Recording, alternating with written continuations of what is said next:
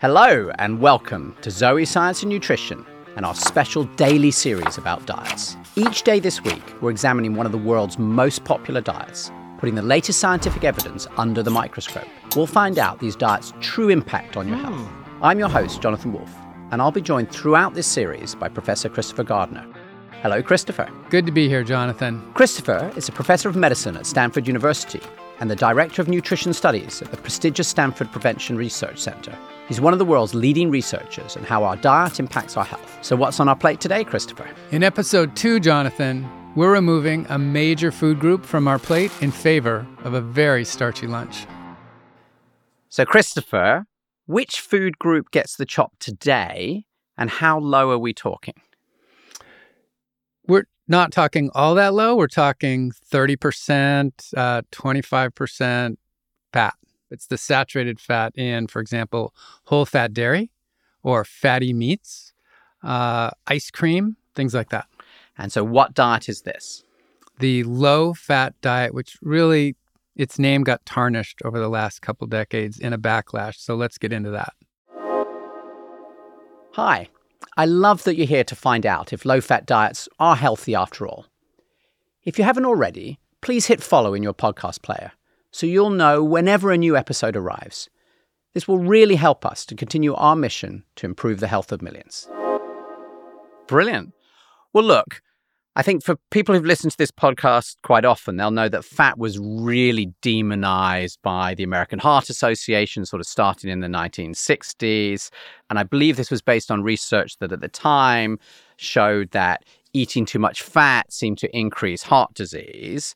And so it makes sense that, in the past, this idea of low fat, being really supported. But we now know that a lot of the basis of that research didn't really add up and that actually not all fat is bad. And so there's been a big shift here.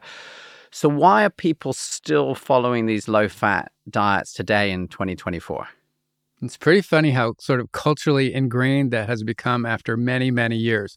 We actually did a weight loss study in men and women, and culturally, we wrote a separate paper on how the women had a problem doing low fat or high fat when they got assigned to this. They got assigned to low carb, and you could see there was actually a gender difference in, I'm trying to avoid body fat. I'm going to avoid fat in my diet.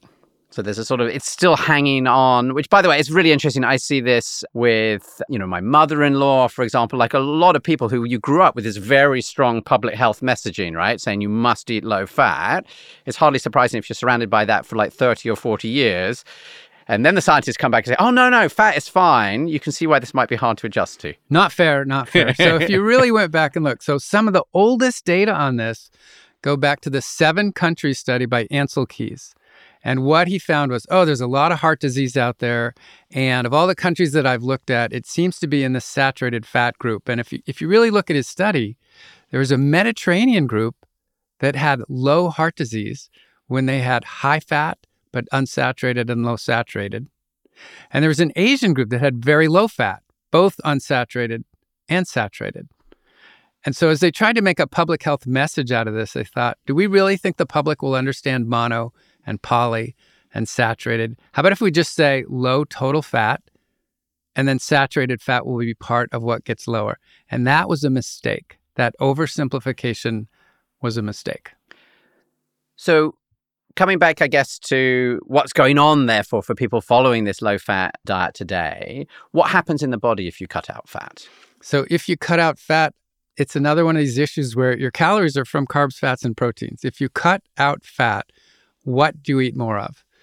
I have a rant to go on about protein to show you that there's actually a lot of data to show you how little variability there is in protein on wildly different low-carb and low-fat diets.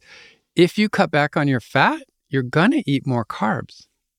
And at least in the U.S., we eat a lot of crappy carbs. And so one of the issues here is, yes, we would love you to cut back on saturated fat sources, meat and dairy and things like that, and have more beans and whole grains and fruits. But at that time, the food industry caught this and ran with it and said, we're going to make low-fat cookies, low-fat chips, low-fat desserts, low-fat crappy carbs. So there were a lot of things out there that were very low in fat, but very high in refined grains and added sugars. And that's a problem for the body. And so what I think you're saying is, when I get told that I need to move to low fat, I will eat less fat. So I do make that change. And what I eat is a lot of very refined carbohydrates as a result. So what does that mean for my health? Have I made myself healthier by following this shift to this sort of low fat and high carb diet? So the high added sugars and refined grains are absorbed very quickly in the body. So they create an insulin spike. So, oh my gosh, this is the hormone that puts away glucose when it hits the bloodstream. Glucose being your blood sugar. Yep. So that's the concern. And so you're going to put a lot of carbohydrate into fat storage. This actually is related. Just to clarify, so I've eaten all these carbs because I've eaten low fat.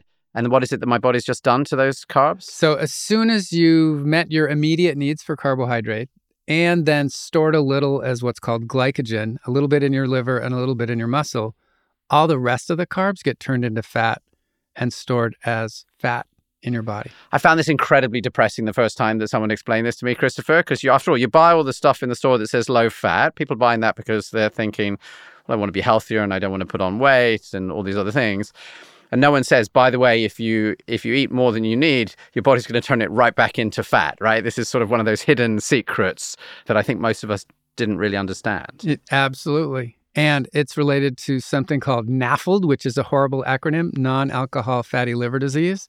So as the carbohydrates are going to your liver to get stored as fat, your liver starts accumulating fat. So we have these people who are predisposed to diabetes, who are taking in all these refined grains, not good for diabetes, not good for insulin, not good for your liver. So there really were a lot of downsides to the way people were trying to follow low fat. So is it possible to have a healthy low-fat diet? And what would you be saying about that? Yeah, so if you were to have the whole grains, and let's talk about whole grains for a minute. Let's think about white bread, white flour bread. You might think, I'm going to pat myself on the back. I moved to whole wheat flour bread. Well, actually, there's this thing called glycemic index, which is how fast the glucose from the food ends up in your blood. And to be honest, white bread and whole wheat bread are almost the same, because they both use flour, which has been ground to a fine, almost dust-like particle. There's not much digestion left. I actually make a fantastic wheat berry salad. What the heck is a wheat berry? It's the whole wheat kernel. Berry? Okay. Like if you saw it, it wouldn't look like flour. It's the whole thing. You have to chew it. It's wrapped up in a food matrix. You have to digest it. It takes a long time. So what you want is a slow drip of glucose from your stomach and your intestine into your blood. The wheat berry would have that. Beans would have that. But what you're saying, is that if you eat bread or white pasta or rice, actually basically your body turns that into sugar in your blood very fast. It does it, although oddly, pasta is a little slower than bread. There's something about pasta and the way you cook it and eat it. It's a little slower than bread, but the wheat berry would be best.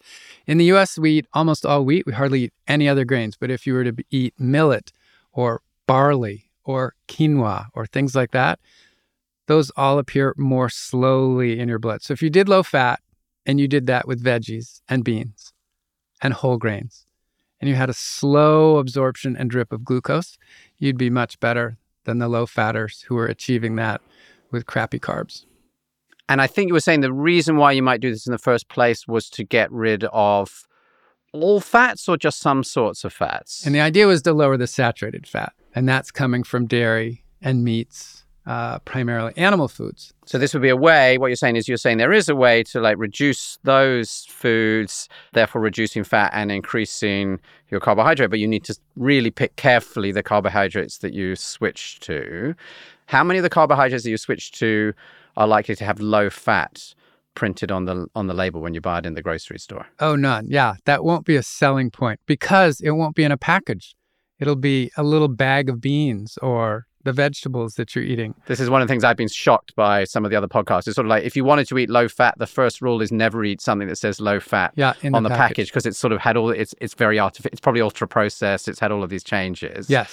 You're saying it is possible. So I guess then the question for us today is, if you can choose these healthy carbs, then is a low fat diet with healthy carbs like better than being on a diet that has got more fat in it?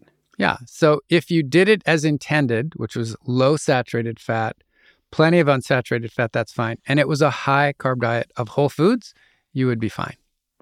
And how low in fat is that? Because you've had this sort of subtle distinction, but most people listening to this will say, well, one of the first things I do is I make sure I don't cook any food with any oils, like I remove all the oils from my diet. Obviously, I can't eat an avocado, that's high in fat. Like you give up all of these fats.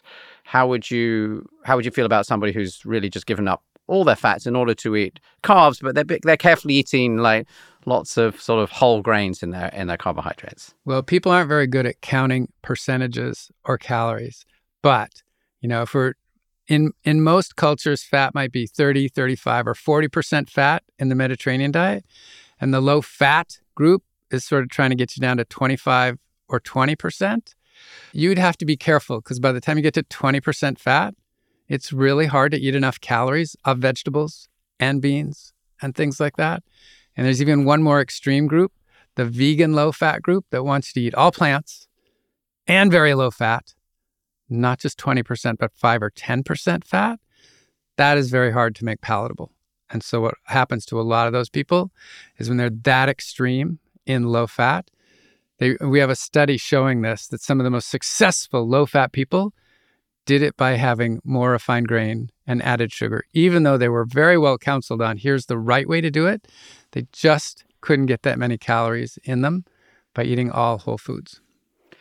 And what happens if somehow you manage to remove all fats from your diet? So you took this to the extreme of it being truly like, no fat. So there's two types that you need to get, because instead of using almost all of your fat for energy, some of them get converted to hormone-like substances that help you regulate your metabolism. And those are the unsaturated fats. So you need some unsaturated fat in your diet.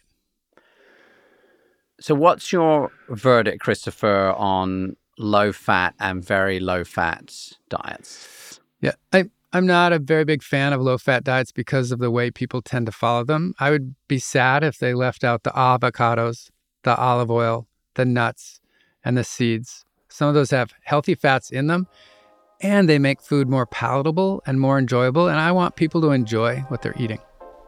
Brilliant. Thank you, Christopher, for putting fat on the bones of low-fat diets in today's conversation, part of our special series of daily episodes about diets and our health. I'm Jonathan Wolf. And I'm Christopher Gardner. Join us tomorrow when we'll be traveling back in time to eat the Stone Age way and discussing the paleo diet.